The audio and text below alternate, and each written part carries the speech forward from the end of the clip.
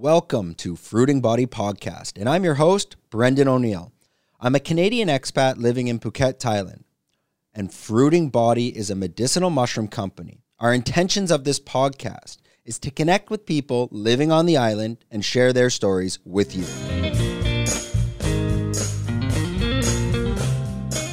This is episode 9 with Sean Kober, aka Coach Cobes. Sean Kober is the strength and conditioning coach over at Tiger Muay Thai. He's been here since 2016, and he's training the bantamweight champion in the UFC, Petr Yan. Well, I mean, he lost his title, but that's up for discussion. I mean, obviously, the guy's going to win it back anyways.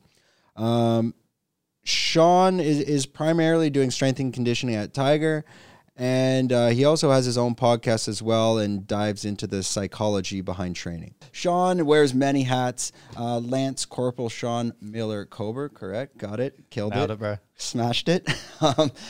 He's also a nutritional therapist. And we'll discuss this because I'm not 100% understanding it yet. NLP Master... NLP Master Practitioner, Neuro-Linguistic Programming. So we're going to get into that and understand that a little bit more.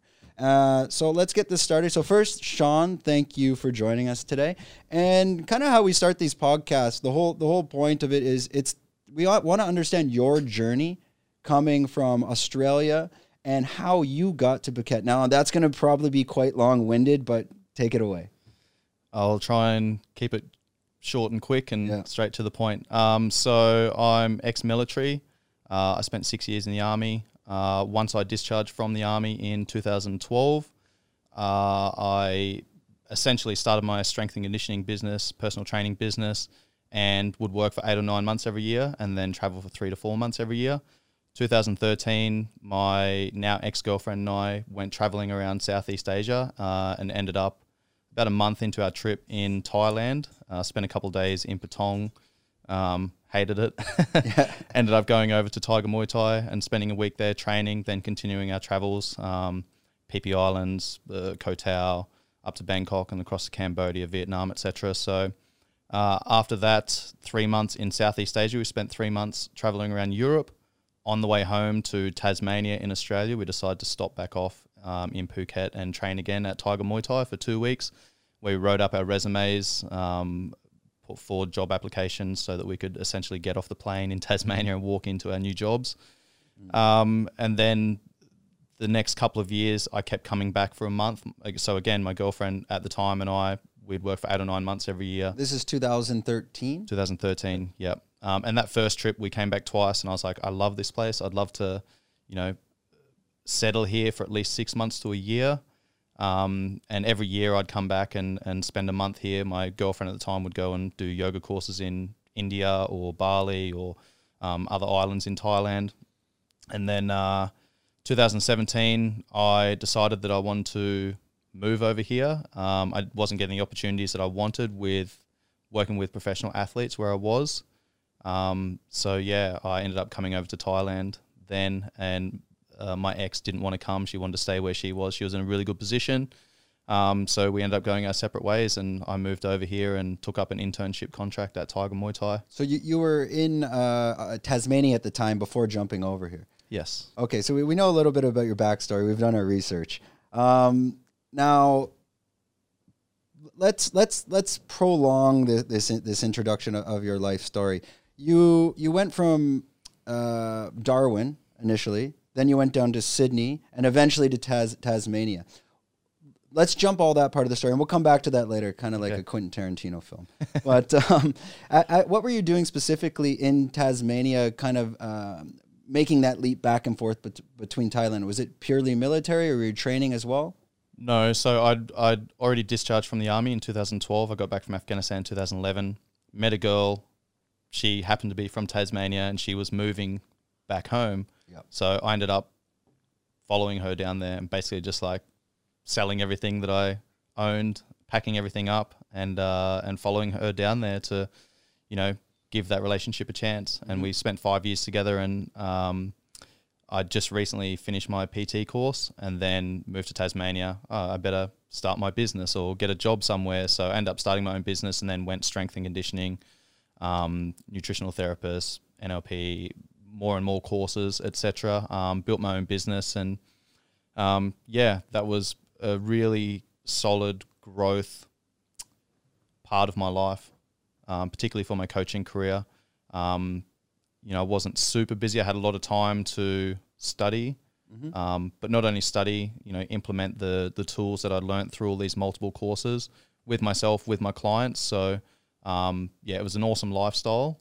But after 5 years of living that lifestyle, I was like, all right, I don't have the opportunities that I wish I had or I want to have. I'm not getting the opportunities to work with professional athletes like I want. So, whilst the lifestyle was amazing, it also meant that I was sacrificing other things. So it got to a point where, my values had changed, and I had to make a decision to step away from that lifestyle, that relationship, so I could what was that moment, that aha moment? Because let's say you're going between Phuket and Tasmania for almost 4 years, 2012, 13 to 17. Yeah, not just Phuket. Like I'd come here for a month and then train, and then I was building my website and doing courses and things like that, and then I'd go traveling, whatever, South America or through the Himalayas, India. But can you remember that time? Maybe you were in Tasmania or you were traveling, where you said, you know what, fuck it, I'm going to Phuket. I'm going to pursue this. I'm going to attempt to get a job at Tiger Muay Thai and get involved there. Do you remember the day, the time, or how that all came together? I recall I was still Army Reserves at the time, basically, so I could play rugby. So I was away for a rugby trip. So I played for a brigade tournament, and then the best players got selected for the Army team, and then they went into camp, played against Navy and Air Force. So I was essentially away for a month, and every year this happened. 2017 stood out for me though, because I'd gone from being on the Gold Coast, in May, where it was winter. Yeah. But we're going to training twice a day. We're playing games every couple of days. We're on the beach every day doing recovery sessions, 24, 25 degrees. And then I left that environment where I was with my friends and all that, where I went back to Tasmania, where I was with my girlfriend at the time, but I didn't have any friends there. I had friends in the rugby clubs and things like that, but no one like really close, not my tribe, so to speak. And I remember driving to work at like 5:45 on a Monday morning, and it was like 3 degrees, and I'm like, what the fuck am I doing here? Yeah. So yeah, no, there's a number of things that led up to that point, but my ex-girlfriend and I, we'd had these conversations throughout the earlier parts of the year about what we were doing, where we wanted to go, and what we were looking at with travel and things like that. And I'd already reached out to Tiger, and a couple of other gyms as well. Tiger Muay Thai, reached out to Unit 27 and Titan Fitness, where I'd guest coached the year before, whilst I was here for 1 month. So I started reaching back out to those gyms again. And yeah, the relationship got a little bit rocky, and I remember having a phone call with my ex whilst I was on that rugby trip, and I was like, all right, we need to have an adult conversation when I get home. And yeah, that conversation occurred. And how quick from that conversation, and I think a lot of people have this story when they go to live abroad. For me, it's quite quick. Mm-hmm. I mean, you don't really sit on it for a couple months or a year. Did you make that transition quite quickly after that conversation? Oh, it was a month. Yeah, see, I got back from that. Yeah. I got back from that 1 month rugby tour, and then we'd booked a trip to go away for the weekend, and it was a road trip. And I was like, all right, we're leaving on a Friday. We're going to come back. We're going to have a good weekend. We'll have this conversation on Sunday when we're driving home. Yeah. She decided to have that conversation on the Friday, and I was like, all right, cool, let's do this. So, it was a really good conversation. It was an adult conversation. Nobody raised their voice, and we just said it how it was. And, and essentially it was like our values are no longer aligned. Yep. We're no longer moving in the same direction that we were in the past. And, it required a lot of honesty and discipline to have that honest conversation with each other and with ourselves, to understand that everything that we were working towards together in the past was no longer aligned and moving in the same direction. Just that point of time it worked, and, things change. Yeah, exactly. So, was she doing a job that would give her that flexibility to be able to move with you, or was she kind of stuck to the island of Tasmania? Yeah, no, owned her own business as well. She was also a personal trainer and a yoga teacher and yoga instructor. So she was running yoga courses and things like that. So, we had that conversation, and I basically said, all right, well, I need a little bit of time to, tie up my loose ends and finish up what I'm doing here and give my clients notice, give the gym notice, and basically, reach out to Tiger, reach out to Unit 27 Titan and say, hey, because I'd actually initially planned on coming over in like August, September. And this occurred that conversation occurred mid-May, and then I ended up landing in Thailand, in Phuket, on the, I think, 22nd or 23rd of June. Was it quite easy to get that job at that time? They're welcoming, positions were opened? So I'd been actually reaching out to all of the gyms every year when I was coming back over to train. So, I'd been networking for 4 or 5 years prior to that, training at the different gyms, talking to different people and expressing my interest in any positions that came up, handing in my resume, emailing cover letters, et cetera. So at least you're a familiar face. They know who you are. Yeah. So, timing worked in my favor. I think Tiger just had 2 coaches that had just recently resigned. And initially I was asked to come over a little bit earlier in, I think, May or something. And I was like, no, I need a couple of months to sort this out. My girlfriend and I are going to be traveling, so I'm going to be over at this time. And then obviously we had that conversation, and then I reached back out and said, hey, I've had a change in circumstances. I can be there in a month. And they're like, yeah, sweet. Yeah, come on over. And especially it's probably getting low season, so the doors open a little bit more. It's more flexible to get in. So you've been here since 2007. I've been here since 2016. You've been here since 2017. And where do you see yourself? Do you see yourself staying? What's the next step for you? Or maybe, I don't know if you can announce that on here. Yeah. I love it here. Yeah. I love it here. I'm staying here, long term. I've got a plan for the next 3 to 5 years in what I'm doing with myself, with my own business, and also what I'm looking to develop at Tiger as well. So I won't say too much on that at the moment, but watch this space. Okay. Now, you have your own YouTube channel as well, and your own podcast. And this started, if I'm correct, May last year.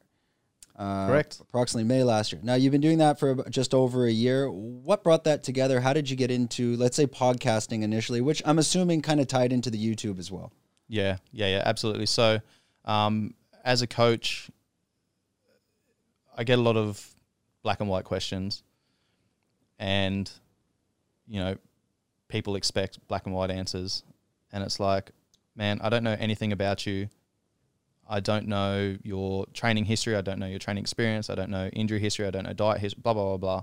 So people would ask me these questions like, how many times should I be training a day? What type of training should I be doing? How should I be eating?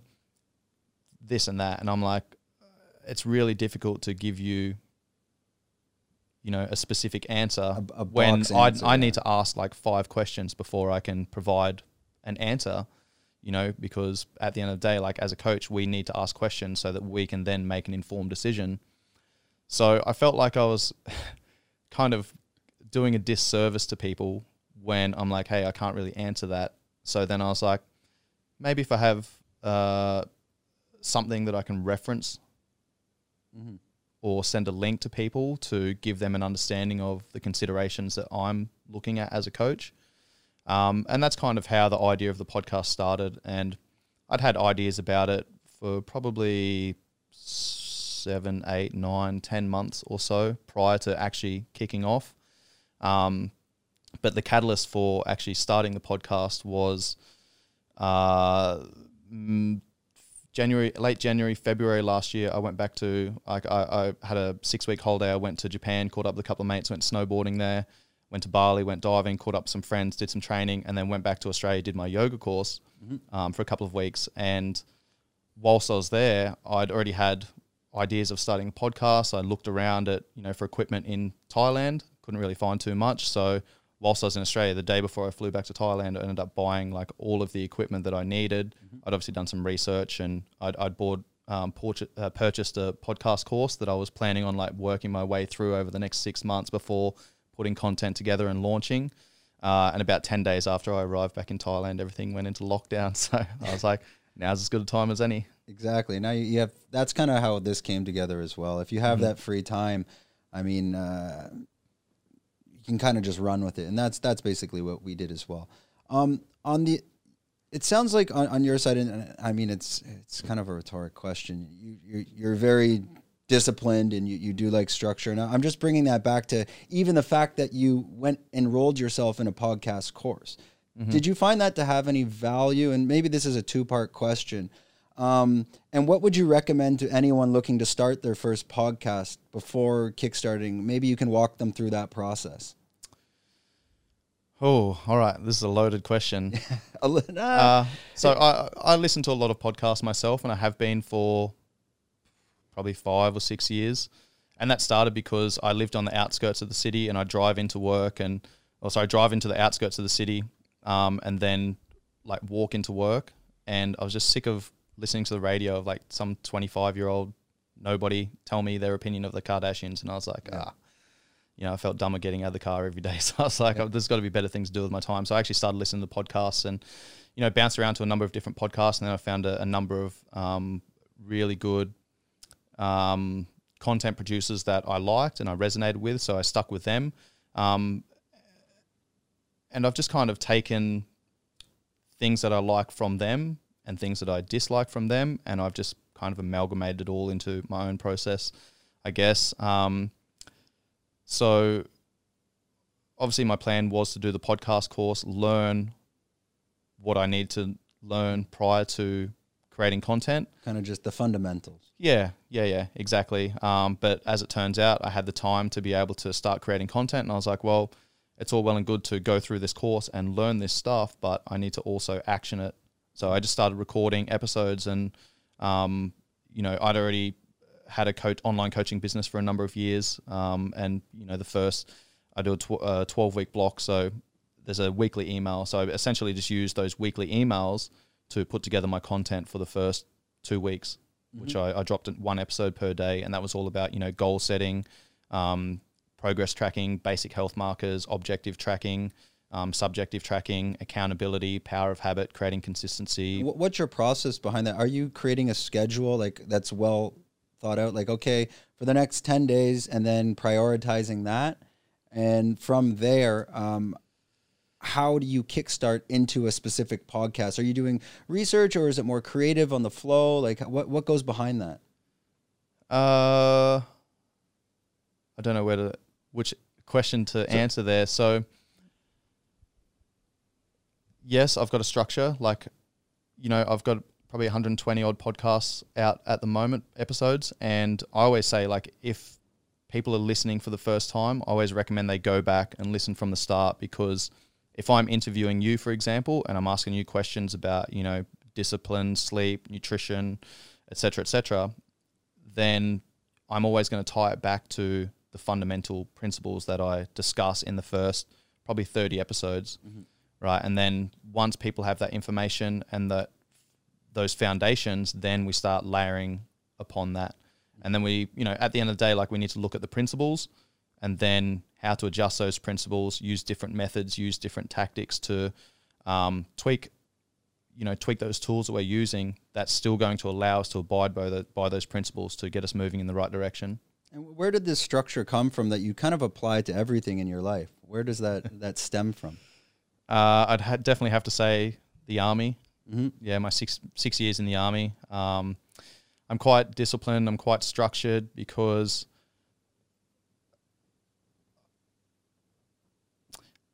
look, man, here's the thing. When you are aware of your own mortality, it makes you want to use your time wisely. So I'd written my will 3 times by the time I was 25, and there was times in Afghanistan where I was like, this could be my last patrol. I know we're going to a dangerous area. I know last time we were there, our interpreter was killed, or our mate lost his leg, or someone was shot, or whatever it might be. So, when you faced your own mortality and you've considered that, hey, this life is not finite, then, it makes you, in my opinion, and in my mind, it makes me really relish the time that I do have, and it makes me want to squeeze the most out of every day. So that's where my structure, that's where my discipline came from. Now, I'm not structured, I'm not disciplined all the time, but, I am quite disciplined with... you do have some flexibility to it as well. Of course. Discipline's freedom, man. Yeah.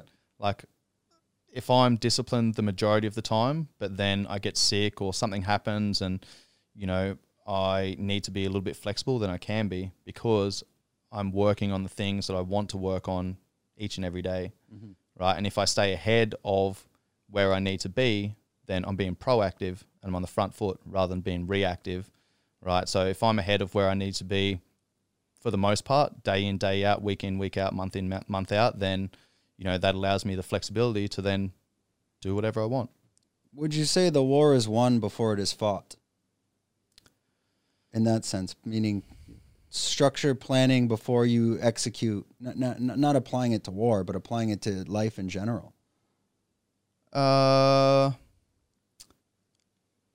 Say that again. I think that's an interesting... The war is won before... It's from Sun Tzu. The war is won before it is fought, which basically means before you go to battle, whether it's business or whatever, you've had some planning, some structure, and then you execute. Yeah. You definitely need to have a plan.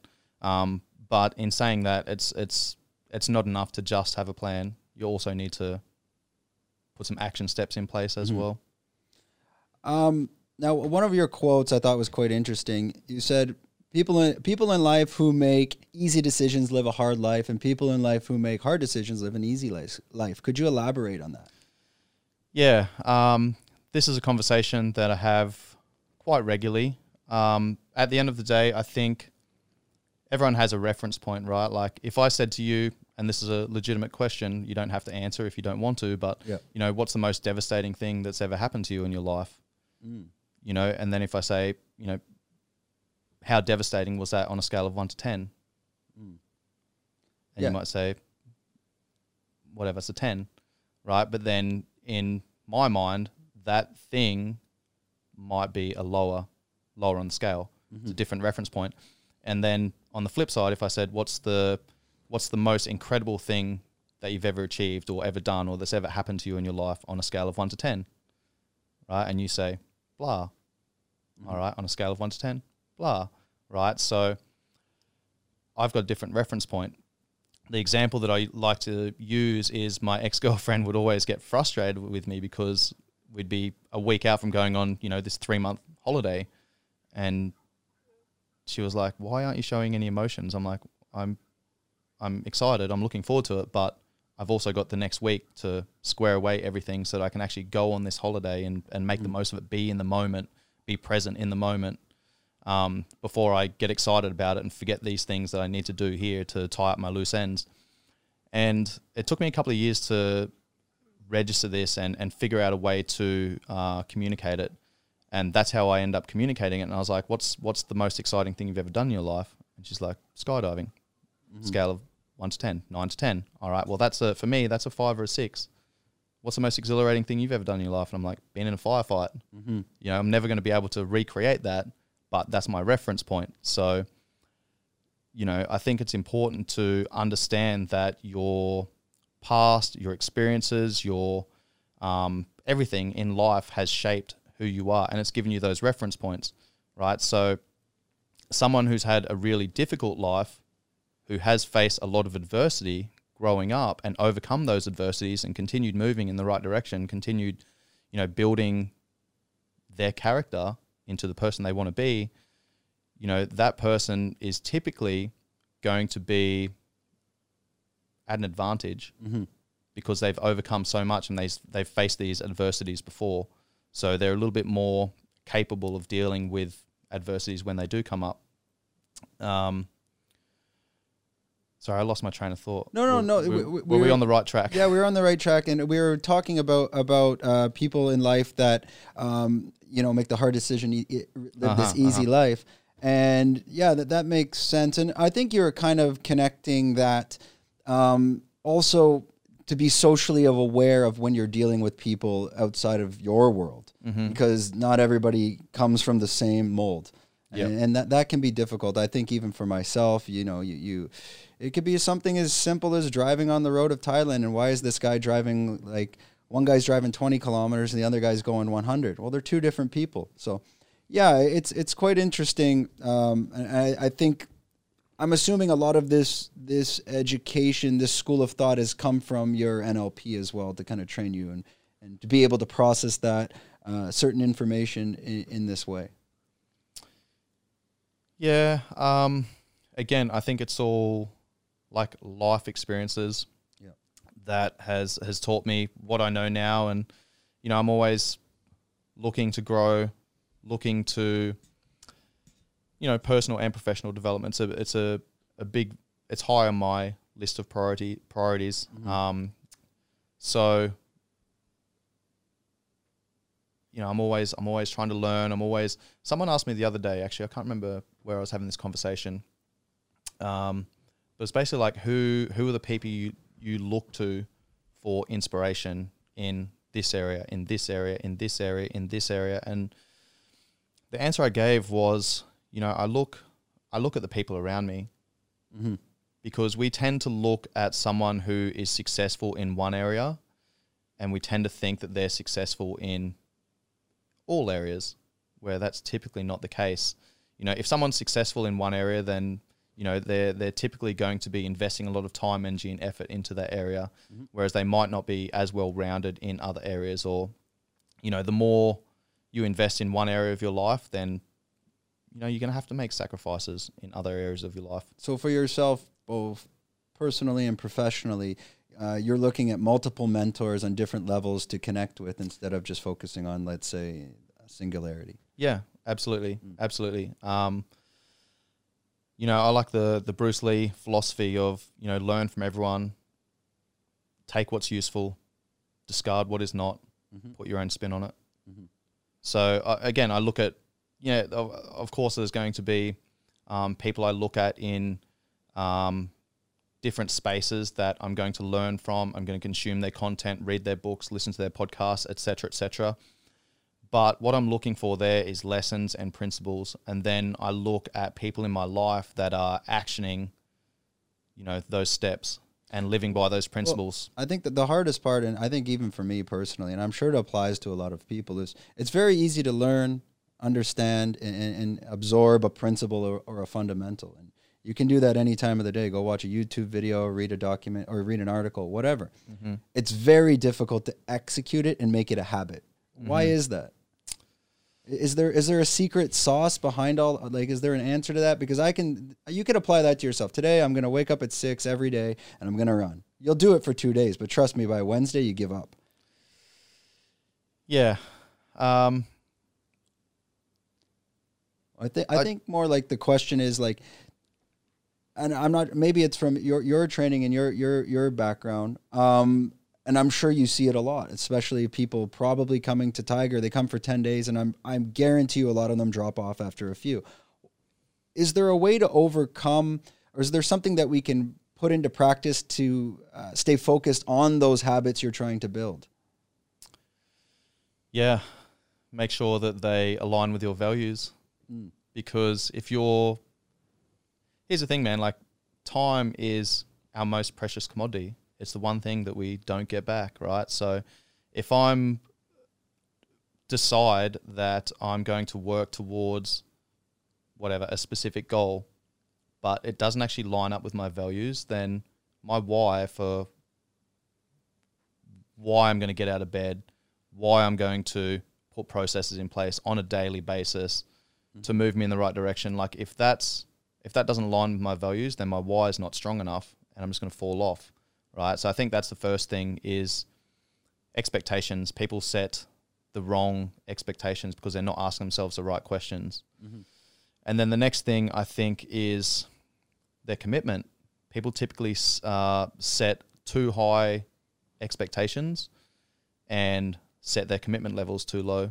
Again, is that because they're not asking the right questions and what they're working towards doesn't necessarily align with their goals? Would you agree that also, I mean, a big part of that is discipline. And at the end of the day, it's just your inner bitch being a little inner bitch. And it's very easy to say, I'm going to eat healthy for the whole week. And then for me, this whole week, I'll eat healthy. And yesterday I had a fried rice and I fell off. But that was just me being a bitch, for sure. I could have easily made dinner. But then I'm at the beach, I have a beer, then I had some fried rice, and now I'm not making dinner. So, I mean, yeah, but that's the discipline side. Yeah, but that ties into the values. So if I say to you, like, why are you deciding to eat clean this week?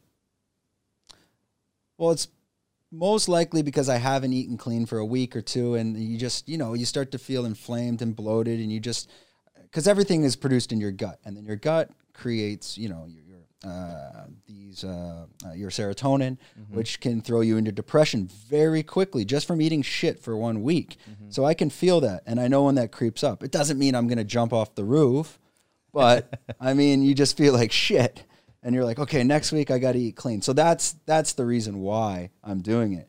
But after cooking, it's so much easier just to go to the beach, have a Thai, have a beer, relax. I mean, but that's the balance, man. Like, did you still achieve your goal of eating clean the majority of the time and 90%. and improving your gut health, which then improves, your endocrine system and thoughts, mood, attitude, etc.? You still achieved that whilst you had a cheat meal? You did. Yeah. It's true. Man. It's true. But then I find that sometimes those cheat meals can spiral. Yeah, of course. Yeah. Because it becomes a habit, and this, people justify to themselves.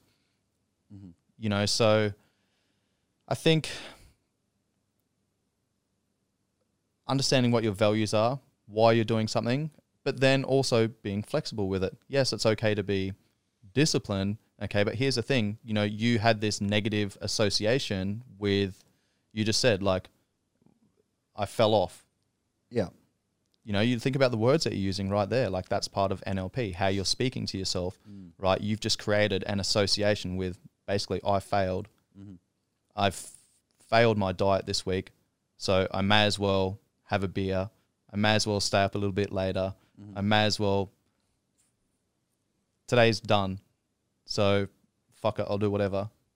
And then that happens on Friday. Oh, well, fuck it, the weekend. I'll do whatever I want on the week. I'll start on Monday. Yeah, exactly. Right? So you justify it, man. Whereas if you said to me, hey, dude, like, this is my value.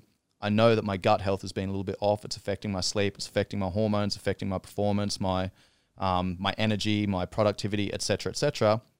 All right, cool. What are you going to do? What's your action step? I'm going to eat cleaner next week. What does that mean? And then you go, I'm going to eat 80% good food and use 20% flexibility. All right, what does that mean? Okay, my 80% good food, I'm going to have 4 good meals that are, full of protein, good fats, fiber, a little bit of carbohydrates around training, minimally processed, et cetera, okay, I'm going to do that 4 meals in a row, and then I'm going to choose something a little bit less nutrient dense.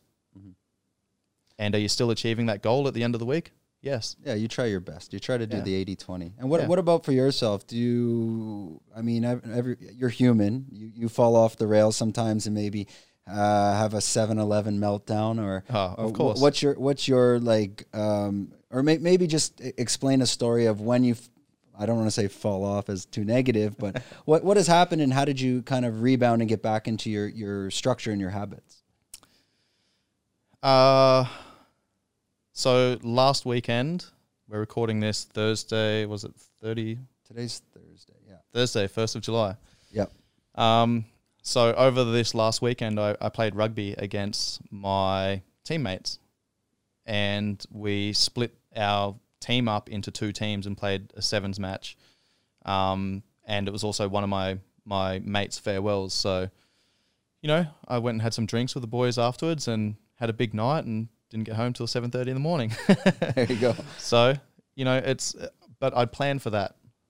I knew that my mate was leaving. I knew that I was playing rugby. I knew that I hadn't been drinking. I'd been doing the right thing, the right thing in quotation marks. I'd been looking after myself for the last month. So I was going into that knowing that, hey, I'm going to have a little bit of a blowout. I'm going to enjoy this time.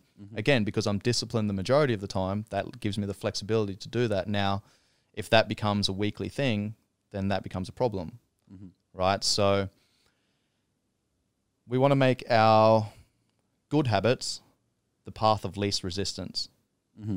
right? So when we condition ourselves to do these things, and again, it ties back into making sure that what you're doing is aligning with your values, okay, then setting small goals, small tasks every day that you need to tick off the list. If you can get up in the morning and, you know, you've written your schedule out the day before and you start the day by getting out of bed when your alarm goes off and then making your bed and then opening the blinds, getting some sunshine in your eyes, getting outside, getting some fresh air, doing 5 minutes of meditation, whatever it might be, like, man, that's the first 5 minutes of my day. And I've just won. I've won. And if I can stack win upon win upon win on a daily basis, guess what? I just won the fucking day. I do that over a week, I've won the week. I do that over a month, there's the month, there's the year. What happens, and I was talking to Phil about that last week as well, it's just saying these, ticking off these 1% can add up after over a year to, you know, 50, 60, what I think he said like 38%, 34%. 37. There it is. I was in there. I was close. But for you, when you have those big nights, and I think this is important for all of our 8 listeners. Hi guys. I think this is important that when you have those big nights and you know they're coming, do you rebound the next day, or is that kind of a write-off day and you're planning for the day after? Again, that'll depend how I feel. Yeah, like typically if I know something's coming up, for example, like if someone has a wedding coming up and they're dieting and they're, you know, on the right track, then what I teach my clients is prepare for that, right? Like, you know that you're going to overconsume on whatever, a Saturday night. Let's say, you know, you're eating whatever 2,000 calories a day. So leading into that Saturday, you know you're going to have a blowout. You don't know exactly what your numbers are, but, you know, start planning for it. Couple days out, maybe, you know, Tuesday, maybe you drop down to 1,800 calories, 1,600 calories. Leading into that Saturday, you know, I'm not saying like just count calories. Also, when you're going into that, you need to make sure that the foods you're eating are very nutrient dense. Yep. So you're preparing your body for, you know, the onslaught essentially of alcohol, toxins, shitty processed foods, whatever it might be, poor sleep patterns, etc. You know that your body is going to be under stress, right? And you know, you understand stress. I'm sure we'll get into the mushrooms and the stuff that you guys are doing, but you know you're going to be putting your body under stress. So I'm going to be making sure that I minimize that stress leading up to that by maybe reducing my training load a little bit more, maybe, you know, drinking plenty more water, reducing my calories a little bit, making sure that I'm eating good, wholesome, real, colorful, natural foods. And how calculated are you in that, in terms of measuring your macros, counting calories? Are you watching your sleep? Are you using devices? How in tune are you into, like, because now we have all these devices and technology that you can calculate that, you can weigh your food. Are you, how dialed in are you? I'm dialed in with certain things, but then I'm not dialed in with other things. And what I mean by dialed in is like, or not dialed in, is not tracking. Like, I don't track my food. Okay. Because I don't need to. I can look at a plate of food because I've done it before. Yes. I can look at a plate of food and say, there's this much energy on that. These are my macronutrient ratios. These are the micronutrients. But you did do that before. Yeah, of course. Yeah, same, of course. Same here. I did that maybe 3 years ago, and I'm kind of at that level of where I can get it. And then you kind of cheat because you throw sauce in there and you're like, yeah, that's what it is. Yeah, but that's the thing, man. It's like, it doesn't have to be 100% accurate, and it's not going to be, right? Like, I think the food industry allows like 30% sway, like up or down with calories and, you know, their food label and things like that. So, again, like, I don't need to track my food because I've done it before and I've got a good understanding of, you know, what fuels food provides for me. But that's a positive association I've created with food, right? So in terms of data, I do track I'm wearing a Fitbit, so I do track, I track every morning I track my blood pressure. Okay. I track my waking heart rate and I track my heart rate variability. And then each day, and then I'll track my sleep. I track my sleep. I look at my sleep. And that helps determine how hard you'll train that day. Exactly. Yeah. So this data, you know, there's a difference between data, information, knowledge, and wisdom. Okay, data is someone just looking at their app and they see a number, okay, but they don't know what that number means. Still data, right? Information is, what does that number on the screen mean? And then the knowledge is, all right, well, I see the number on the screen for sleep, for example, is down.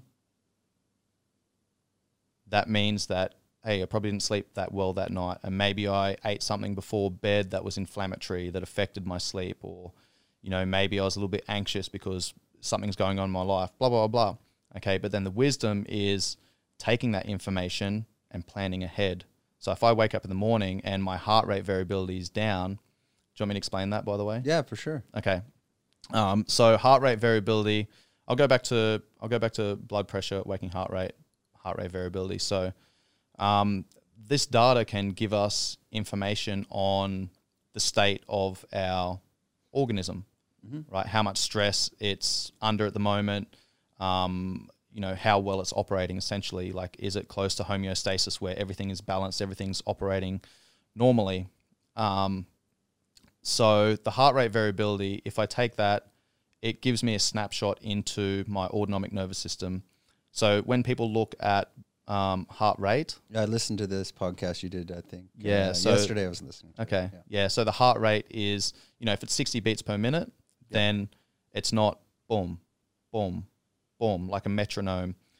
What's happening if your heart rate's 60 beats per minute, the first heart contraction that pumps blood might be 870 milliseconds, and the next one might be 1240 milliseconds, and the next one's 976 milliseconds, next one's 1148 milliseconds, whatever it is. Okay, so that's high variability between the heart contractions. That's a good thing. That means that my body's taking all this information from the environment and it's adjusting, you know, the systems within my body to deal with this input. So high heart rate variability, it's a good thing. It means your body's pretty well at homeostasis and your ability to deal with stress is heightened. So that means that, hey, if I wake up, I've had good sleep, my heart rate variability is good, my readiness score is good, then I'm going to get after my training today. And you can track that on, I never saw, I've only tracked the sleep. I haven't tracked the heart rate variability. That's in the app itself. Are you using a, I'm using the Fitbit app. Or are you using a different app? No, so I use a chest strap because the technology used in the watches or the wearables compared to a chest strap is different. And these just aren't as accurate. Yeah. So, I use a chest strap, a heart rate monitor to test that along with my waking heart rate. So, as I said, like if my heart rate variability is down, then I know that, hey, maybe I'm still going to train today, but I know that my body's under stress essentially. So I'm going to adjust my training. Maybe I'll do a little bit of extra meditation in the morning. Maybe I still train, but instead of doing a heavy hard session, maybe I'll do some mobility, some soft tissue work, maybe a little bit of, you know, low intensity steady state work, so that I'm still getting some movement in, but I'm not adding more stress on top of an already stressed organism. I'm doing things that's going to drive the parasympathetic state, rest and digest, and allow me to rest, recover, recuperate, and get back to homeostasis. Maybe, you know, turn my phone off a little bit earlier, turn my lights down a little bit earlier, maybe eat a little bit earlier and go to bed a little bit earlier, right? And I'm choosing different tasks throughout my day. Luckily, I, you know, basically work for myself. Obviously, I have my gig at Tiger, but then I've got my own stuff going on.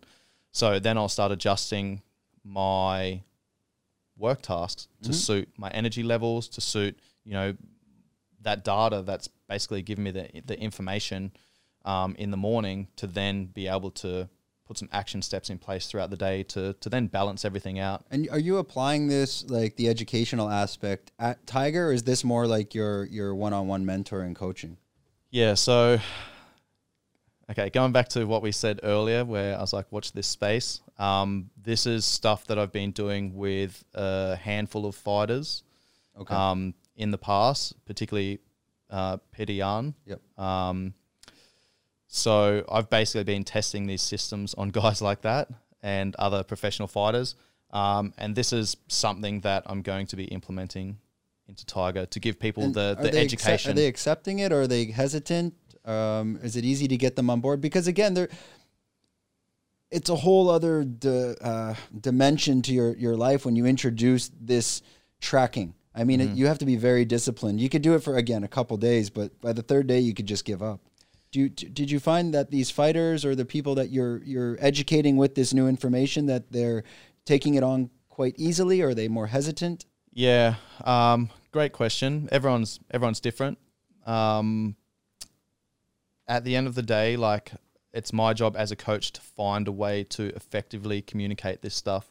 So every single person is going to be different. And man, I'll tell you, like, what was a game changer for someone like Peter Yan, like when he was training when he was in fight camp before he fought Jose Aldo for the UFC Bantamweight Championship. Like, you know, he was training through quarantine with a small select number of people, myself included. Once the gym reopened again, you know, I was already taking his blood pressure, his HRV before each training session. And the cool thing was, I remember one time in particular, he'd been training really hard for like 4 or 5 weeks. We'd gotten back into the gym. We'd only been back in the gym for like 2 weeks or something. And I could see his HRV was trending down.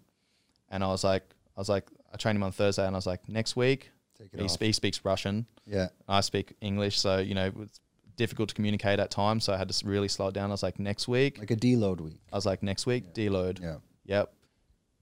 No strength and conditioning, no MMA. You choose one session per day. Monday, Wednesday, Friday, hard. Tuesday, Thursday, recover, massage, sauna, ice bath, blah, blah, blah, blah. But they're fighters. They're not going to listen to that. Dude, I saw him. I saw him running Big Buddha on the weekend, right? But then come Monday, Tuesday, the next week, he was fucked, mate. He was in bed.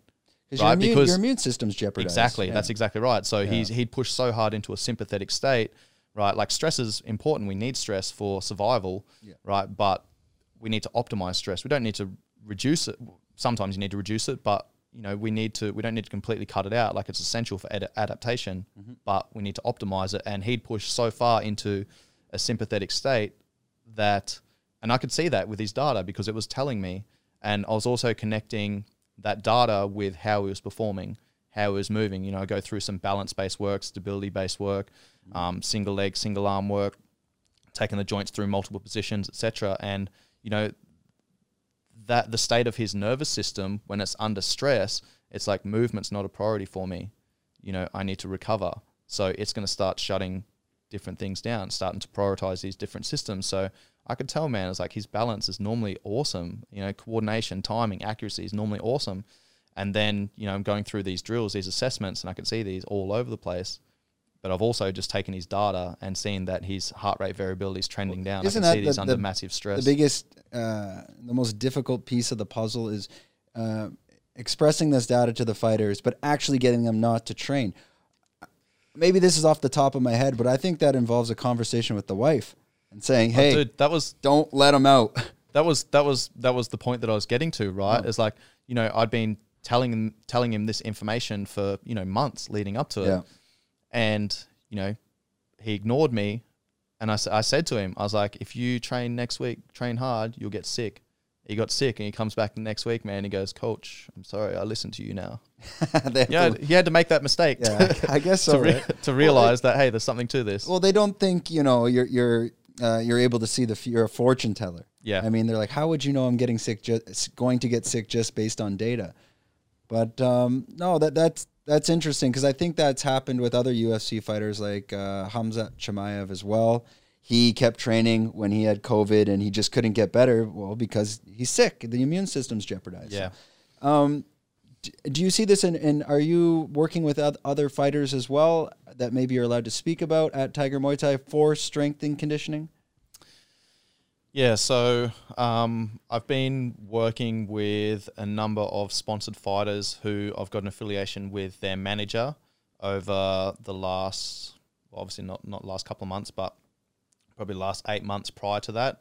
Just, again, building out systems, testing these systems, and just seeing how it all carries over to, you know, their craft. Mm-hmm. And the results are there, man.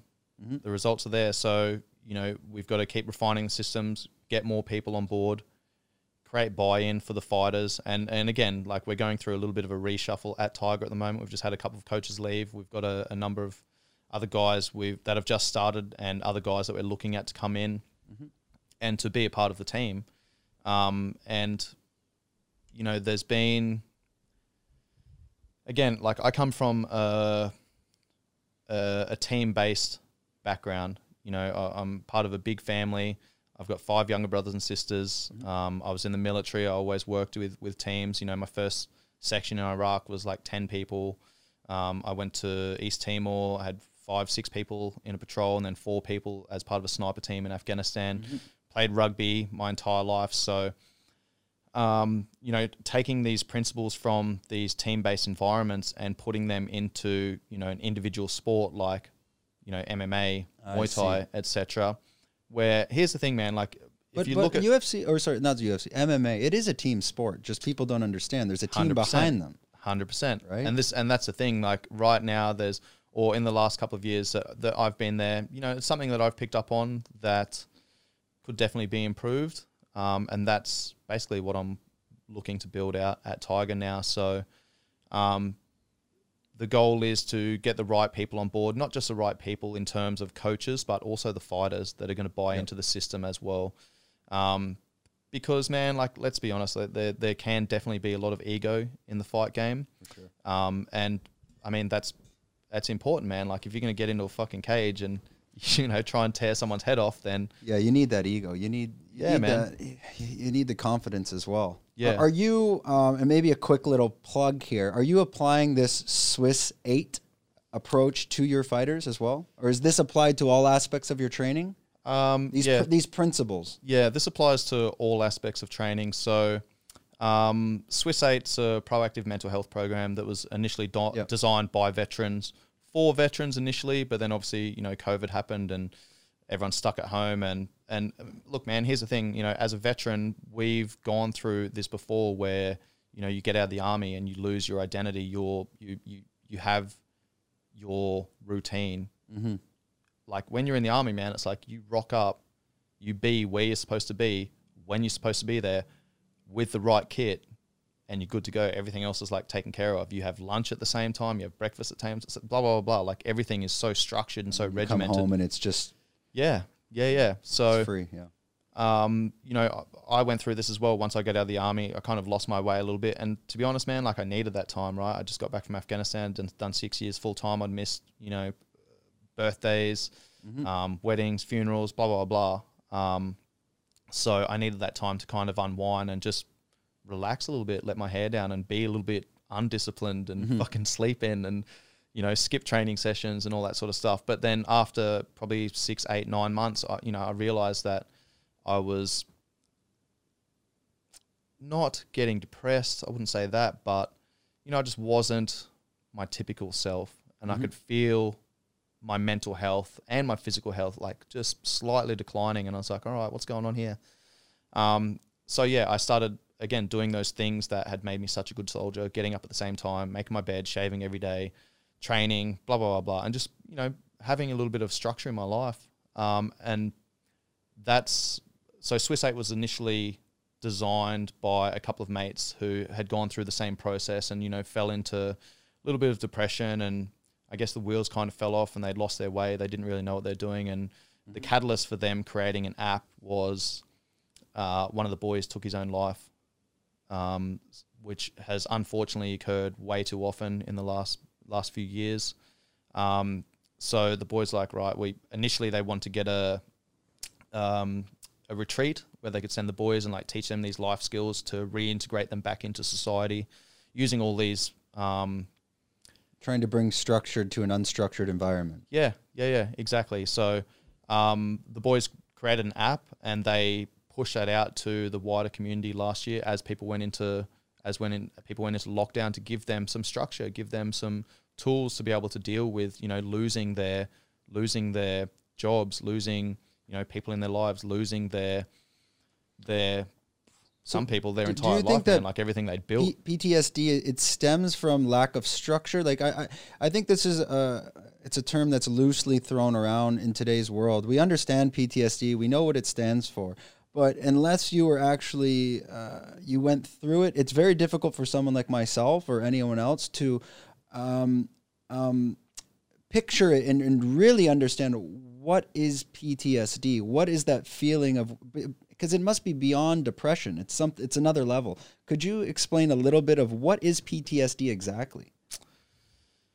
So first of all, I'm not clinically qualified to speak about this, and I haven't suffered from PTSD either. So, I do have mates that have suffered from PTSD, do suffer from PTSD, but I definitely think there's something to. I don't know, man. So it's a complex subject, right? Like, it's. And I think it goes back to, for everybody, it's different as well. Yeah, I think it's a snowball, right? I think, something happens in your life, you create an association with it, you tell that story, and then each time something happens in your life that, you make these connections with that event that occurred, then that plays over in your head again. And again, like I honestly think it ties in with stress. Okay. Right? Like if you have like a soldier who comes back from Afghanistan, for example, they're in this heightened state all the time, right? Like they're constantly pushing out cortisol and adrenaline, and their brain essentially thinks they're under threat. This doesn't drop down after you come back. You're constantly at this state of mind, this level. Yeah. And I think that's where the issues start coming in. It's one, whatever's occurred overseas. I think it goes back before that as well, to be honest. I think, like even going overseas, I remember probably about 2 or 3 months before I went to Afghanistan for 9 months, I was with my sniper team, and we're conducting like a very realistic first aid, not a course, but like a week-long training.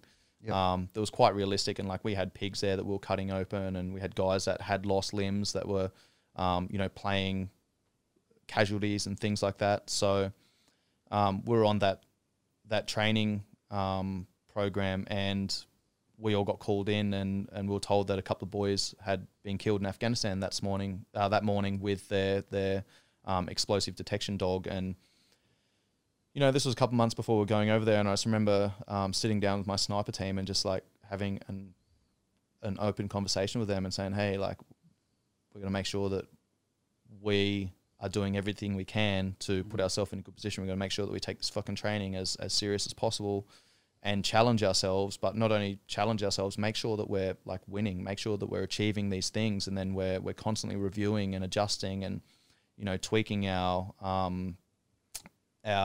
standard operating procedures so that we could essentially go to Afghanistan with, the tools required to be able to perform our job.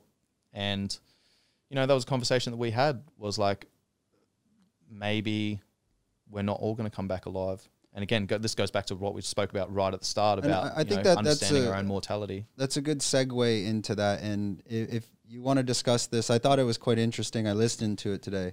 October 13th.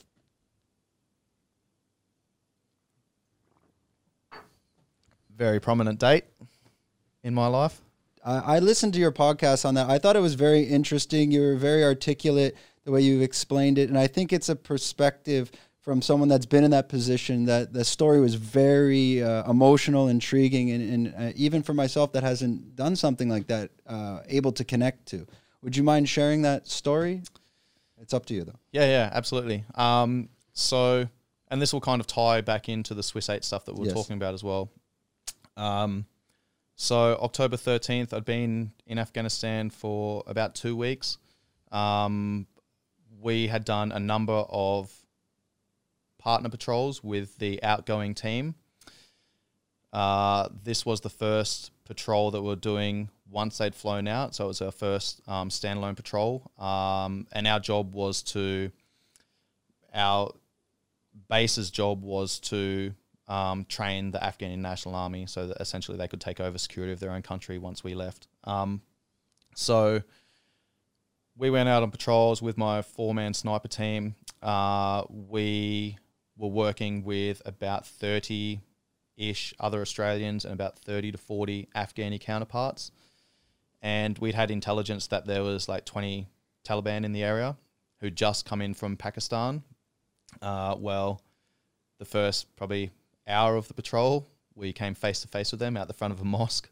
But they if I just jump in on that quick, the Taliban coming from Pakistan into Afghanistan, are they coming in to try to take over as you leave? Is that their intention?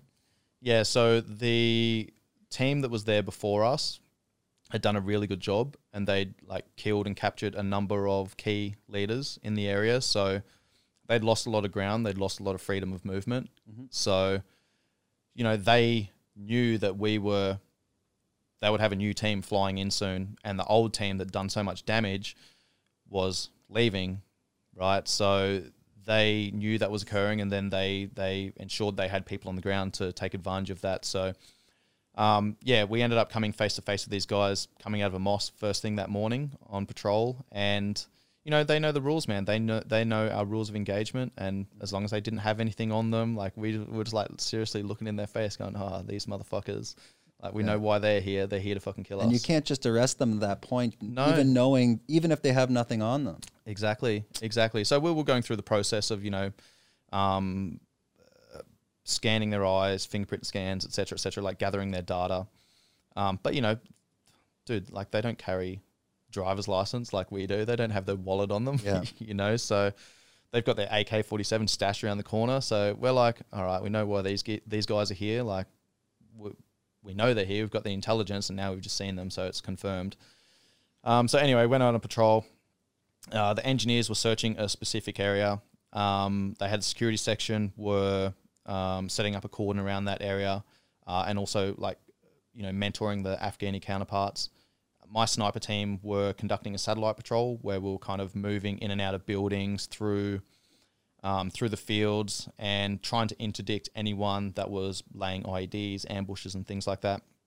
So anyway, we ended up trying to interdict a couple of people and ended up missing them because we were a couple of 100 meters away. By the time we got there, moving, quite stealthily through the area, they disappeared. Mm-hmm. And then we got word over the radio that the search had basically been finished, and it was our role to then move into a location, find an exit point to get out of the green zone back into the desert, because there's these aqueducts. What is the green zone for anyone that doesn't understand that? Yeah, good question. So the green zone, it's not a safe area. The green zone is literally where the trees are, because in the valleys, you've got these big mountains on either side, and then in the valley, it's where the river runs. And then obviously where the river runs, that's where the greenage is, right? So then they have these aqueducts where they basically dig these channels to channel the water from the river into their fields. There's a heap of marijuana growing and poppies and things like that. So some of these aqueducts were massive, man, 2 meters wide, 2 meters deep. And, there was only certain footbridges where you could cross over. So that's obviously where, Taliban would lay IEDs and target us as we were going through. And they're trying to essentially channel us into these areas. So anyway, word came over the radio, snipers, go and do your thing, find a position for us to break out. So we started moving in that direction. We got to a certain point and we just saw atmospherics deteriorate, just everyone just disappeared, man. Then there's the local people living there. Yeah. The locals just disappeared. They saw us and they're like, oh shit. And they got the fuck out of there. So we're like, oh, there's something bad's about to happen. And could you paint the picture of where you're at? This is a small city, because in my mind, it's kind of looking like maybe 50 houses in the desert, or what is the size of this city? What's the population? What's going on there? I remember something like The Lone Survivor, that movie, something like that. Yeah. Yep. So that's what I picture. Yeah, the green zone is it's a long belt that follows the river, right? So wherever there's water, that's where the green zone is. That's where people live. So it's not like a traditional city where you've got a CBD and then they build out from there. Okay. Right? In the cities, that's where it is. But in the valleys, it's literally just people just live along the river. So it's kind of sporadic down the river. There's specific areas and specific villages, but it's one village leads into the next village, leads into the next village, leads into the next village. So, there are areas where the green zone was only a couple of 100 meters wide. So then there'd be, 30, 40 koala complexes in there, mud brick homes where the locals would live. and they'd have like their entire family in there, and then there'd be one here, and then be another one, 150 meters away, so on and so forth. But then other areas like the green zone was 3 kilometers wide. Wow. So yeah, it was quite complex terrain. So yeah, we got to this particular area, and atmospheric started deteriorating. Guys were coming out and like literally like herding their goats, herding their sheeps back into the houses, like mums calling their kids over and shit like that. And we're like, all right, this is not looking good. Like, let's get the fuck out of here. And as we like dropped back into some cover, just observe what was going on a little bit, and then we're about to start moving off, we saw this one dude like walking down the footpad, which is basically, there was some cars and stuff there, but people walked, and they had these like little mopeds that they'd drive around on, and the footpad was like literally basically the main road of that village, which was a dirt track, right? We saw one dude walking down there, and we're like, oh, what's this dude doing? He was the only person in the area, and he hadn't seen us at the time, so we stayed in a little bit of cover, let him come a little bit closer. Once he got close enough, I came out with my rifle in my shoulder, pointed at him, and I was like, started speaking to him in Pashtun, and told him to stop, told him to come over. As soon as he saw me, he went to turn and run off, so kind of sprung him. I already had one in the chamber, but I just cocked it, let him know that, I've got one in the spout ready to roll. And then he kind of like started walking over. By this stage, he was about 100 meters away. He started walking along the footpad. He gets to a certain point. He wouldn't come any closer. By this stage, I'm probably about 40 meters away from him. So I'm like, Tamps, cover me. I'm going to head over. I'm carrying my first aid kit, my X-spray kit, which basically tells us if they've had any explosives on them, if they've been firing weapons and things like that. So I basically walked over, slung my weapon. My mate was covering me. I went and X-sprayed him. And then my team leader was probably about 10 meters behind me. And he like turns to this dude and goes, "Oi, Pakistani, Talib." And the dude goes, "Oh," and went like this and turned, man.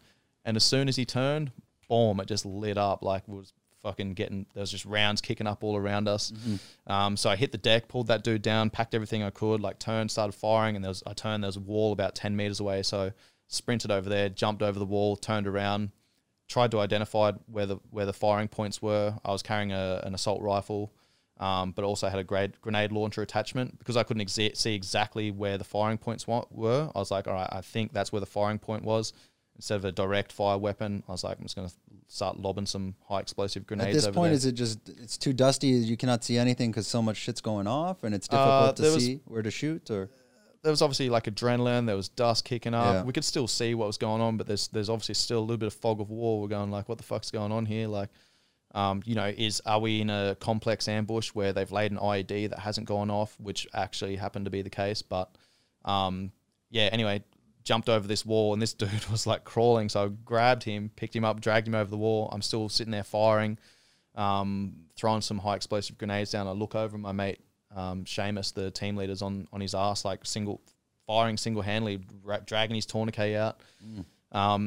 So we punched down a heap of rounds, got their heads down, got the initiative, and then my mate Rob went over, put his tourniquet on. I ran over, dragged him into cover, and then started patching Seamus up and, giving him IV fluids and morphine and all that sort of shit. By that stage, the medic had gotten there, so he took over the first aid duties, and the other boys had like rolled through and continued the fight with the Taliban chasing them up. And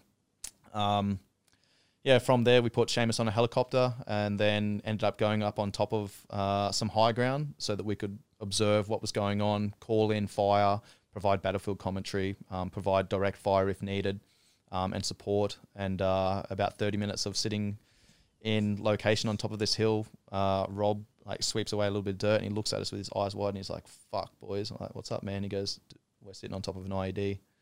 And luckily it didn't go off. What is an IED? Improvised explosive device. Is that built? Is it kind of like a landmine in some sort of sense, or? Yeah, basically. So, the Taliban aren't going to try and fight us like front on, because they're at much more of a risk. Yep. Whereas if they can lay an IED, which basically use pressure plates, so they'll use telephones and things like that to make a call, that would connect the circuit. And once that circuit was connected, then they'd have like pressure plates. So two pieces of wood taped together kind of like with springs on either end. with metal on the inside, and as we step on top of it, it creates that connection, and then when you step it up, boom, yeah.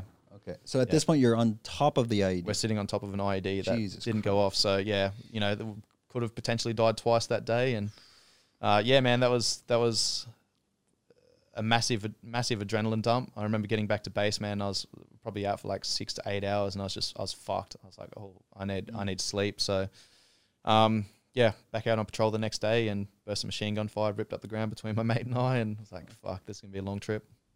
My God, yeah, that's quite intense.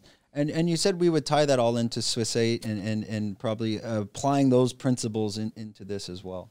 Yeah. So, as I said, a couple of like really difficult days there, and you know, we did our best to deal with those emotions, not knowing whether our team leader was going to live or die, knowing that, you know, we're 2 weeks into at that stage an 8-month deployment that ended up turning into 9 months, knowing that, you know, one of the guys that had put us through all of our training was no longer with us. We didn't have that leadership element anymore. So that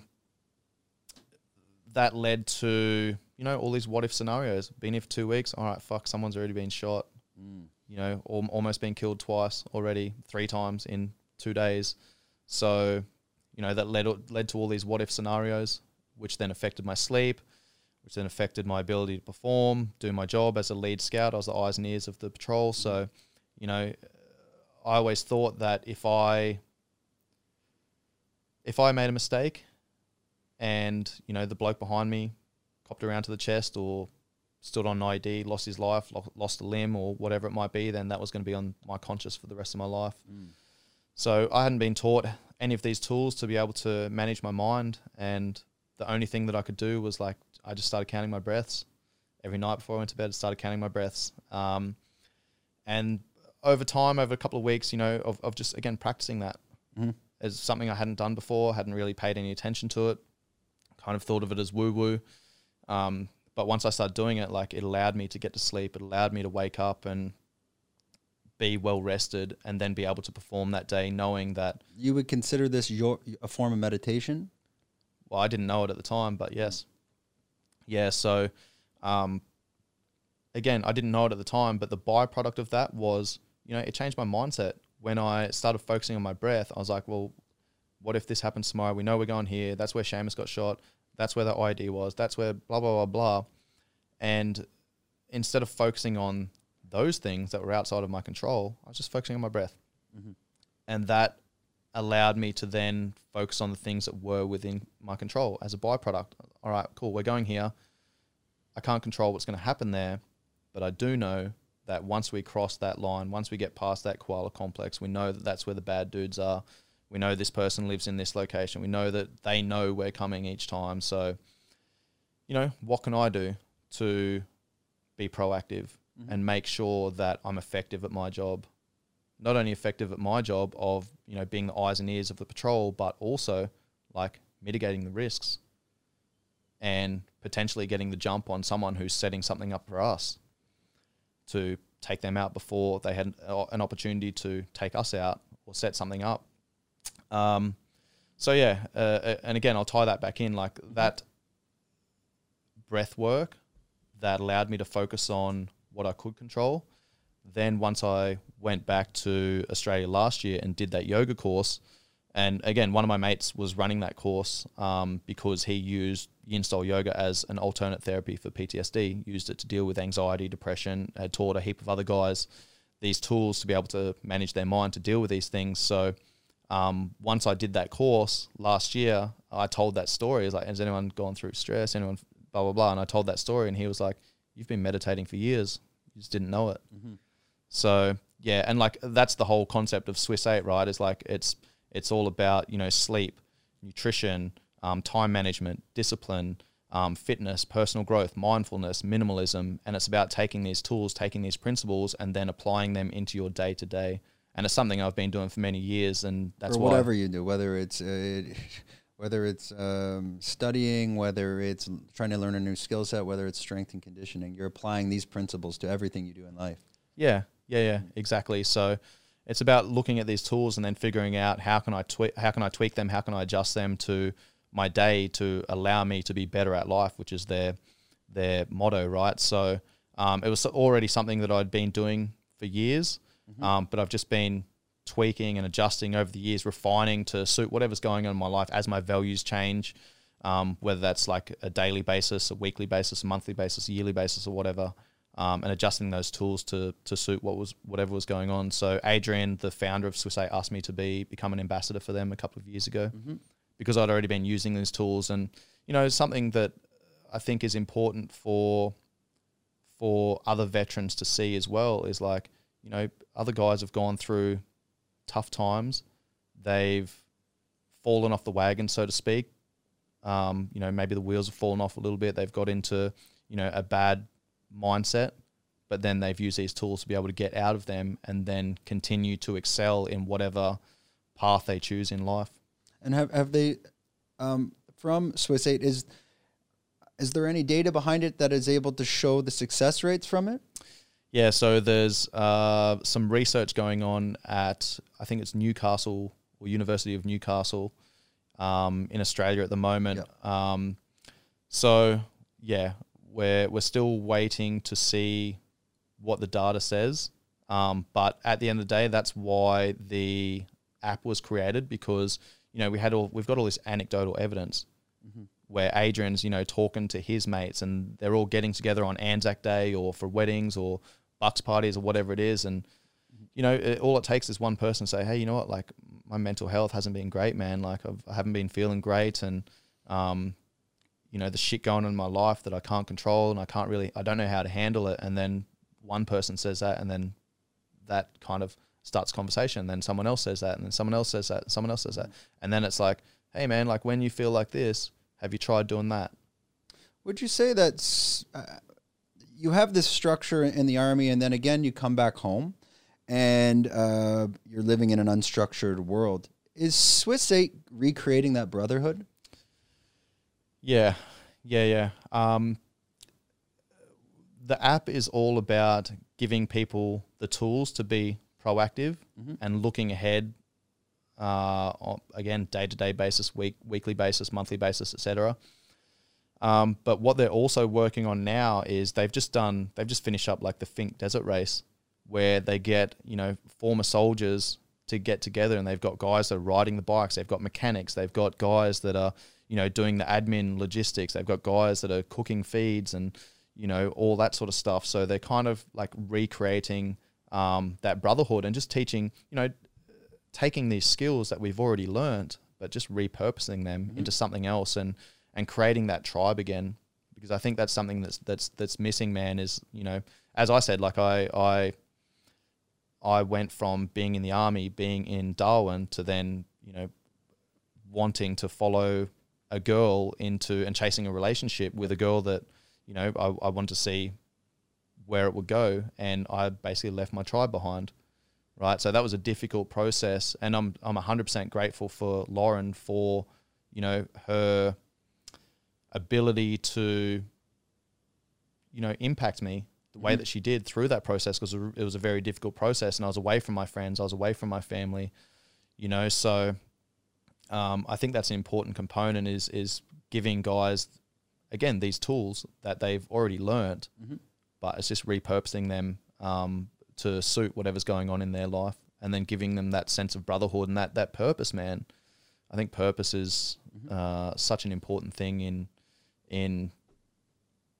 life in general. In life, man, yeah. Because purpose brings achievement, and achievement brings fulfillment, right? On a lighter note, you spent some time in Darwin. What does budge you mean? You're pronouncing it wrong. I know. I was gonna say it's either like Buju or Budju, but I'm like, I can't do the Aussie accent. I'm definitely gonna pronounce it wrong. But what does it mean? Buju. There you go. See, I wouldn't even got it if you told me it. It's man, it's a different it's a different slang up there.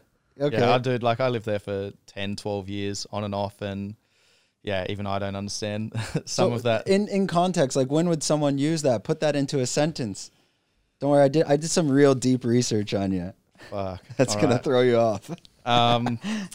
So I don't know. I don't know how true this is. It could be complete bullshit, but I did hear that, like when I was away with whatever, like one of the younger, like under 16s, under 17s rugby teams, like buju meant like whale's vagina or something.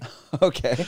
Don't know if that's true. All right. But then it also was used to say, that chick's a buju, like that chick's good looking or attractive. Okay. So yeah, my mates call me buju. So not many people know that. No, don't worry. I got some information. So where'd you get that from, bro? Okay, don't worry about that. Not giving away your sources. No, not my sources.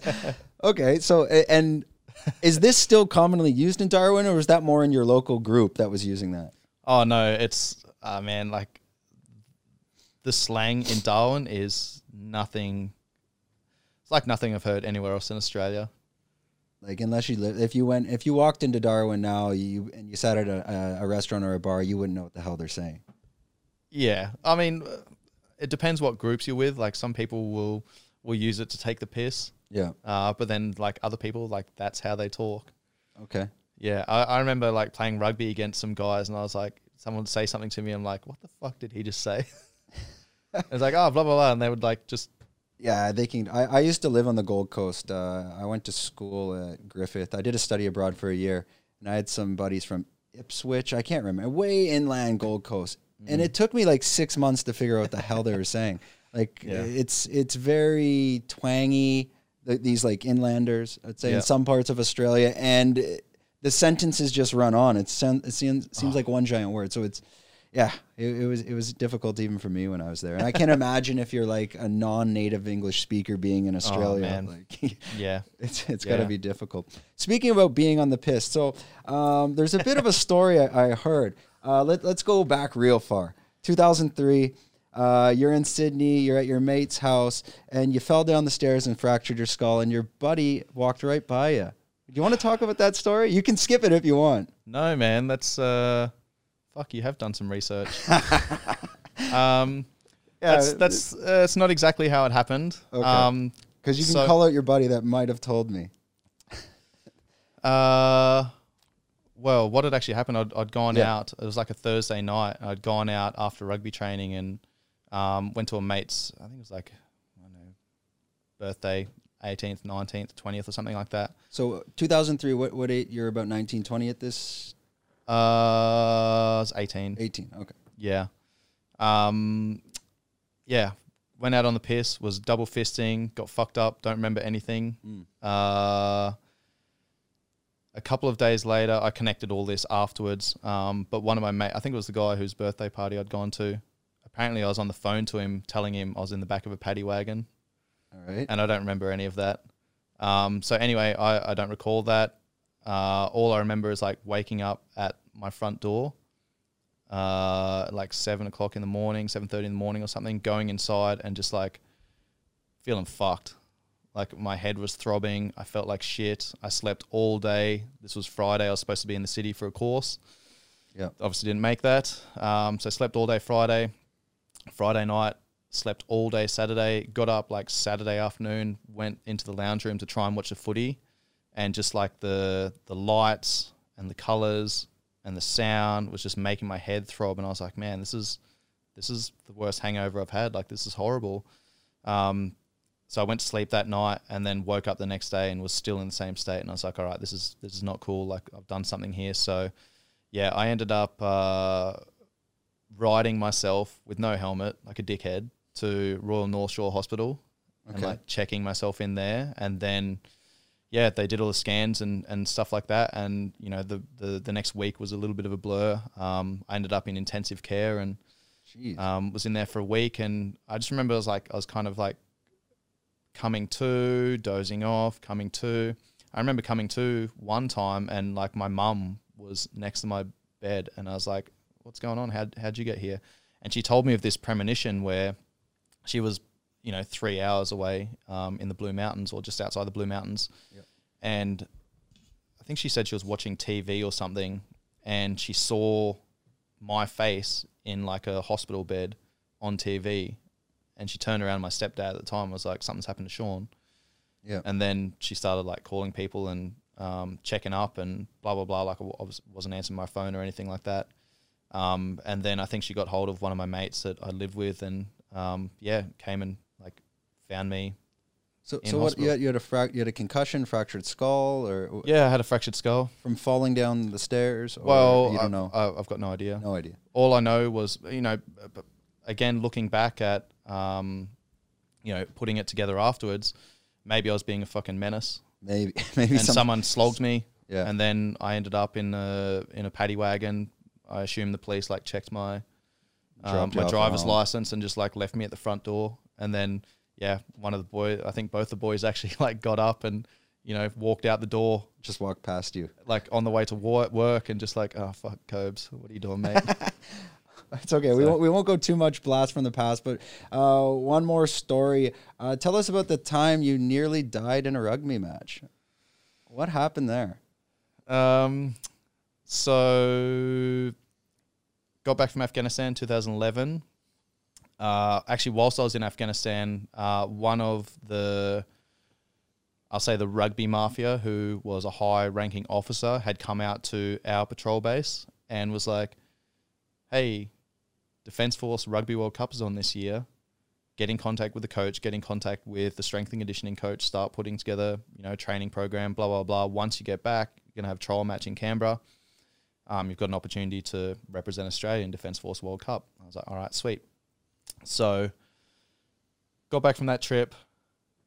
Everyone else went on holidays, went and did their own thing, visiting family, friends, etc. And I was like, I'm getting stuck in a rugby. I'm going to make this team. Mm-hmm. So I did that, flew down to Canberra, played in a trial match down there, played well, got selected, then went into camp. It was a two-month camp. So we had about, I think, 4 weeks or so where we're playing, we're training, we're playing just like exhibition matches against other teams. This was to go to play on the international team, so I didn't understand that. Like, what level is it you're going towards? Still amateur. Amateur, okay. But like fairly high level. Like some of the guys that we played against had like professional rugby contracts and things like that. So, so I made that team. We went into camp, spent about a month traveling around Australia, playing exhibition matches, training, etc. Competition kicked off. We played all of our games in Sydney and Canberra. Top 4 teams out of 12 went to New Zealand, played in the semi-finals, finals. We beat Samoan Police in the semi-final, went to the final, and then played against the British Army. Mm-hmm. And we had a number of injuries, obviously from 2 months in camp, penultimate game, and we had a number of injuries. A couple of guys went off, people got shifted around different positions, etc. And one of their British Army players had made a break. He was a Fijian international. He was running down the sideline. I came across as fullback to make a cover tackle, and as I made the tackle, I kind of hit him and swung around him. And as I swung around him, my winger was like chasing back and had basically gone to tackle him at the same time. And I swung around him, and my face just went with his thigh, and I just went. I don't remember this obviously, but apparently I just like hit the ground face first, and just took a deep breath in, breath out, and didn't move. And I don't remember anything except for a couple of minutes later being on the sideline, kind of coming to, having all these people around me and like trying to sit up and trying to run back out on the field. And everyone's like, whoa, dude, you've been out for minutes, man. Like, stay the fuck where you are.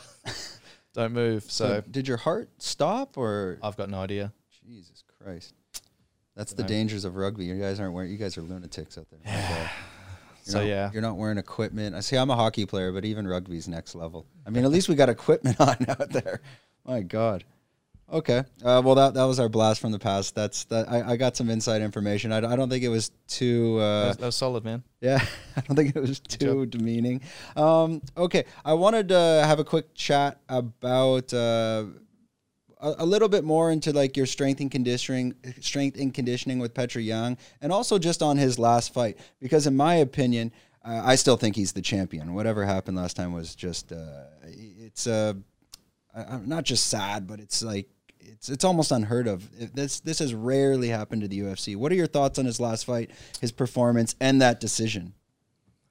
First of all, the decision, man, like, I can't argue it. Correct, yeah. I mean, he's a professional. He should know the rules. Yep. I like the guy. He's one of my clients. Really fucking good dude. Really talented guy. But, I mean, this is your craft, right? Like, you got to know the rules. Well, it seems, I guess, I don't want to say the word on the street, but like the media says that someone from his corner said, hit him. And is that true, or is there a little bit more of inside information? It's really hard to tell at that point. Yeah, I mean, again, like, yes, it is a team sport, but at the end of the day, like, it's up to the individual in the cage at the time to make the decision. So, again, regardless of whether or not, and like, I've spoken to him, man, like, he's 100% accountable. Like, it doesn't matter who said what or how it's portrayed in the media. Like, he fucked up. Yeah, you know, he knows that. So he's dealing with the consequences right now. So that's the first thing. Second thing is, mate, the dude's a beast. Like, Aljamain Sterling threw everything he had at him. He was done. He just fucking absorbed everything, came back, started picking him apart. Like, that's what Petr Yan is so good at, man. Like, he's so talented. He's so intelligent as well. Like, his fight IQ is incredible. You know, you got to think, man, like, that's got to be so fucking demoralizing for Aljamain Sterling. He stuffed him on every takedown. Yeah, to be like, right, this is my game plan. I'm gonna flurry, and I'm gonna take this guy down. I'm gonna take his back and choke him out. And it's like, every time he did that, like, he ended up on his back himself, right? Like, you're not gonna want to fight that dude again, and that's why he's been ducking. This guy is he's an animal. I was following Petr Yan before, around his first UFC fight. Now, it wasn't that. It was primarily because he was at Tiger, so I like to follow the Tiger fighters. And he was fighting I used to, there was a kid, he's Teruto Ishihara? Teruto Ishihara, but he's from Alpha Male. And the jiu-jitsu coach at Alpha Male is a guy named Michael Malott. This guy used to be my neighbor as a kid. So he's about 5 years younger, but we know each other's families very well. So I followed that gym. I was actually following his guy first, and then I'm like, oh, he's fighting this. Who is this Petr Yan guy? And that's when I started following. And then after every fight, I'm like, this. Not only does he get better, because his boxing's ridiculous, he doesn't slow down. Every single round, you're watching. Some people are saying, like, yeah, he gets better in the later rounds, but when you watch him specifically, the other guys are getting worse. Yeah. He's just like a Mack truck. It's very stable. He's ripping through the guys, but his stamina is on another level. Do you notice that in the gym and strength and conditioning? His VO2 max must be through the roof. Yeah, 100%, man. That's exactly what we train. Yeah. Right. Like, when he first came to me, like, he was a smaller guy.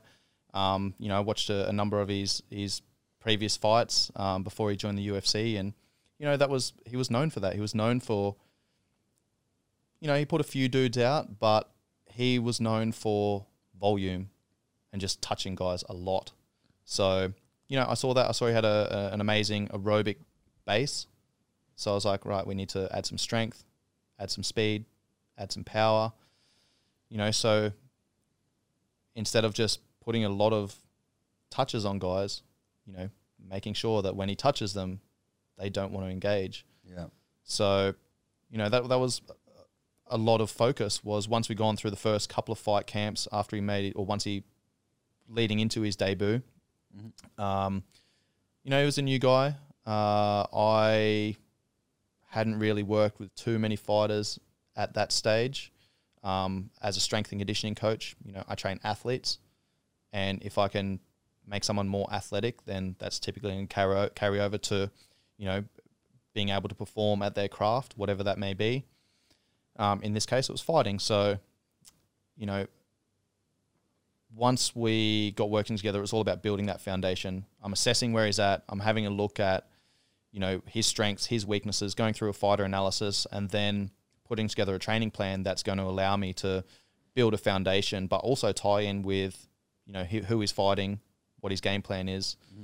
And once we got a couple of fight camps under our belt together, then, you know, each fight became a little bit more specific, because, again, you know, going back to that team environment, if I'm working with a rugby team, then I've got them for 6 to 8 months of the year, right? I've got them for, you know, off season, pre-season, in season, you know, peaking at the right times. And for him, do you just have him for the camp, like 8 weeks or 6 weeks? Yeah. So I've only ever had him for the camps, which is sometimes only 4 weeks, 6 weeks, 8 weeks. But he's here the whole year anyway. So when he's not in camp, is he training No, with you? he's not here all year. Oh, really? Okay, I must have just saw. I was training at Unit 27 a couple Octobers ago, and I did 10 days, and I saw him out there. But I don't like to bother people.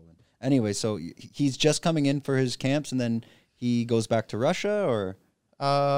Yeah, pretty much. Obviously, like a couple of years ago, he was spending a lot more time here as, you know, a base to then build him up, and, you know, his manager's out here and he's fighting to get him in, you know, different organizations, different fights and things like that. So, you know, he spent a lot more time out here back then. Mm-hmm.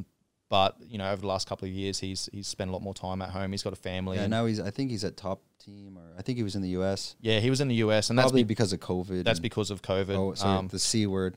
We're gonna get shadow banned just for that. It's all right. It's all right. No worries. So yeah, and one of the main questions I want to ask, from that initial fight, starting in the UFC to where he is today, and as you were his strength and conditioning coach. Specifically, what have you seen him improve in the most, whether it's in the martial arts side or the endurance or the conditioning? What can you say? Like, because again, it's a very long-winded question, but I'll get it out. It's kind of, he is getting better and better, but how much more better can this guy even get? And so back to the main question, what have you seen him improve on in the most since he started with you? To be honest, I think he's paying more attention to the data. So John Hutchinson, the boxing coach at Tiger, like, he's been in, I think, in his fight camps almost as long as me, just as long.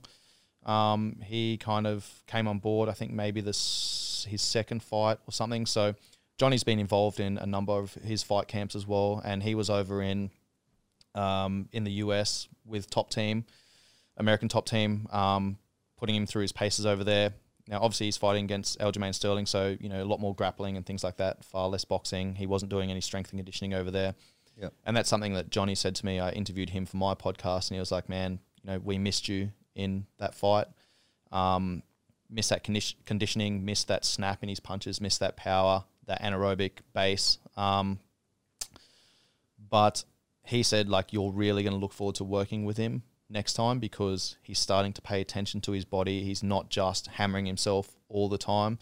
And, you know, you have to manage this as people get older, particularly, you know, these fighters, man. If they're going to be putting their bodies through the fucking ringer all year round, like, you've got to take that time to do some maintenance work. You've got to look after the body, right? Because if you don't look after the body, then you're going to get injured. You're not going to be able to fight. You're not going to be able to be as active. That means you know, instead of progressing and improving, then you're kind of staying where you are, potentially even moving backwards. So he's focusing primarily just on the data to be as optimal as he can as an athlete. Yeah, I think he's a very intelligent guy, and he's going to do, he doesn't have a head coach, so he just kind of manages his own thing and does whatever's necessary. But I think he's understanding a little bit more that, you know, there's different things that he needs to focus on at different times, instead of just being one of those people that's just like, all right, I've just got to do more grind. You know, all right, well, I've got a decent base here. Mm-hmm. Maybe I don't need to do as much of that. Maybe I can, you know, maintain that for the next couple of months whilst I progress these skills and drills, etc. So I think, you know, he's getting better at understanding those different things that he needs, and then being able to structure a solid training plan. What are your thoughts on John Danaher? He has a school of thought, and with Gordon Ryan, which I'm sure you're familiar with all these guys. His school of thought is that these guys like Gordon Ryan, if they're very good at one thing, that is what we will continue to teach, and that is it. Because once you start spreading yourself too thin, then you're not very good at one thing. You're very good at many things. Mm-hmm. And I think that could be applied to Petr Yan. His boxing is his thing, right? Now, but he has, as he reaches new levels in the UFC, he has to maybe focus on the jiu-jitsu, the wrestling, the takedown defense. So that time is not being focused on the boxing, so that takes it away, or the strength and conditioning. Do you agree with that, or do you agree in MMA as you get up in the rankings, you do need to spread yourself thin? I think having a base foundation of like one style, I think that's very important because, you know, again, you want to be very good at something and continue improving that. Now, that's obviously going to tie into, you know, game plan. It's going to tie into training, etc. You know, here's the thing, man. Here's how I like to explain it. If you got someone, let's say you're playing the UFC game on PlayStation, right? And you've got an avatar and you've only got 100 points to dedicate to strength, speed, power, stamina, wrestling, offense, defense, striking, blah, blah, blah, blah, right? Like how many, if you're already very high level at one of those things, you know, how many more points? You have to put in more and more and more effort to just add the smallest increments. Whereas if you get to a decent level there, then you can go, all right, my striking's very good. All right, what do I need to improve? I need to improve my takedown defense so I can keep it standing, so I can play my fight game. Right? That might mean I need to work on a little bit more anaerobic conditioning. I need to be a little bit stronger or a little bit more powerful. You know, so obviously having one of these bases, but then like a very good base, but then also looking at all of the other different aspects that come into it that's going to allow you to utilize those skills that you're already very good at. I think that's important, man. And again, that's going to be different for, you know, different opponents and how different game plans. Let's say strength and conditioning. It's not how to say. It's not a martial art, let's say, but it's probably like, for example, if I'm a striker and my boxing and my Muay Thai are great, my jiu-jitsu's okay, but I don't have time to train jiu-jitsu. For me personally, I would say, well, then put all your time on strength and conditioning, because is that not a hidden gem in the sport of UFC that maybe fighters are not focusing on enough? Do you agree with that? Do you think that they should be focusing more on strength and conditioning? Do you see that? Is this something that's trending over the past 5 years? Because I could imagine 10 years ago, this probably did not exist in UFC. Yeah. Or in MMA. It's a great question. And I think it is a little bit untapped. It is becoming a little bit more of a focus, I think, for fighters, just as, you know, nutrition is. Yeah. And, you know, a periodized training, nutrition, recovery plan. I think a lot more people are realizing the benefits of it. Because, I mean, at the end of the day, like I just said, you know, you could spend all this time, energy, and effort into developing this one skill, but once you get to a certain level, like there's a point of diminishing returns, right? So where can we better invest that time, energy, and effort so that we can, you know, improve other areas, which is going to allow us to utilize our main skills or our base. So it's the same thing with nutrition. You know, it's becoming a lot more prevalent these days. Fighters are becoming a lot more aware of, you know, like cutting weight intelligently without, you know, smashing themselves, without taking too much away from their ability to perform in their training sessions, their ability to recover between training sessions, but also their ability to put on a performance on the night, right? Like if you deplete too much, then like if you deplete too much through fight camp, whatever, 8-week fight camp, then you're not actually getting better at your skills, right? You're just fucking grinding. Yep. And like you're not actually improving. And of course, there's going to be a component that you need to grind, you need to put in the effort, right? But again, like that, at some point, that becomes detrimental. Yep. So, you know, I think having a plan to allow people to reduce weight over time, start cutting body fat, but also eat enough in the right, you know, enough energy, right nutrients, right ratios to fuel that performance, so they're actually getting better. Yeah, and then recovery as well, so they can back up those training sessions. A lot more to it than just the martial art itself as well. Yeah. Okay, well, just because it's 4 and you got to get out to the beach. So I'm sure we could talk for hours still, but on a final note, because I don't want to be on schedule. Anyways, on a final note, what are you doing now? Is there anything that you want to talk about Swiss 8? We wish we didn't get too much time to talk about Be Spunky. I did want to talk about that, so maybe you can address the camera and where people can find you, your YouTube, your Instagram, if they want to do coaching. Man, you got too many hats, man. I don't know what to say. Yeah, actually with us here in the live, Be Spunky. Be Spunky is live. All the Don't worry, we're gonna get a clip for you. It's coming right now.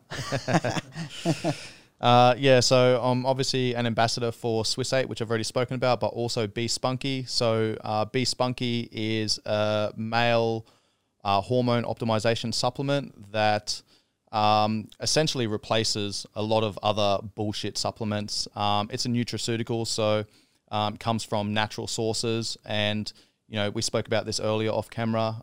It's not necessarily like testosterone production boosting.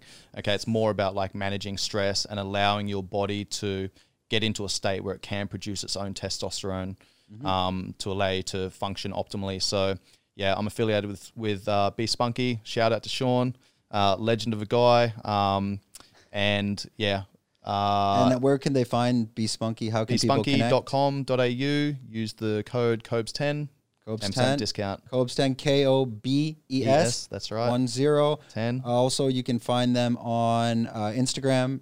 Probably just at Be Spunky. At Be Spunky, BESPUNKI. Awesome. News for them coming out soon. I'm not sure when Sean's going to release that, but just a little heads up. Swiss 8 is an app which you can find, swiss8.org. Again, to allow you to structure and schedule 8 pillars of health and wellness via an app on your phone. Yep. You can find me at Coach Cobes, that is KOBES, Coach_Cobes on Instagram. YouTube is Performance Functional Training, and my podcast is Live, Train, Perform. Perfect. So we'll find you on that. We've plugged ourselves enough. I'm not one to talk about my stuff. It will sell itself. It's so awesome. So I won't even tell you. All right. Thanks a lot, Sean Kober, on our podcast today. And next week we will be dealing with a 5-star Marine. They are doing a lot of charity work around the islands of Phuket with One Phuket, and they're kind of the same connection. Nando, he was on our first podcast. He explained a little bit about that, but Sean, another Sean, is coming on as well, and we're going to dive deep into that. So stay tuned, and we're out. Thanks a lot, guys. If you enjoyed this podcast and you'd like to watch the full video on YouTube, come visit our channel, Fruiting Body Podcast. We can also be found on Instagram at Fruiting Body Podcast. Please be sure to share and follow this podcast with friends and family. Thank you very much.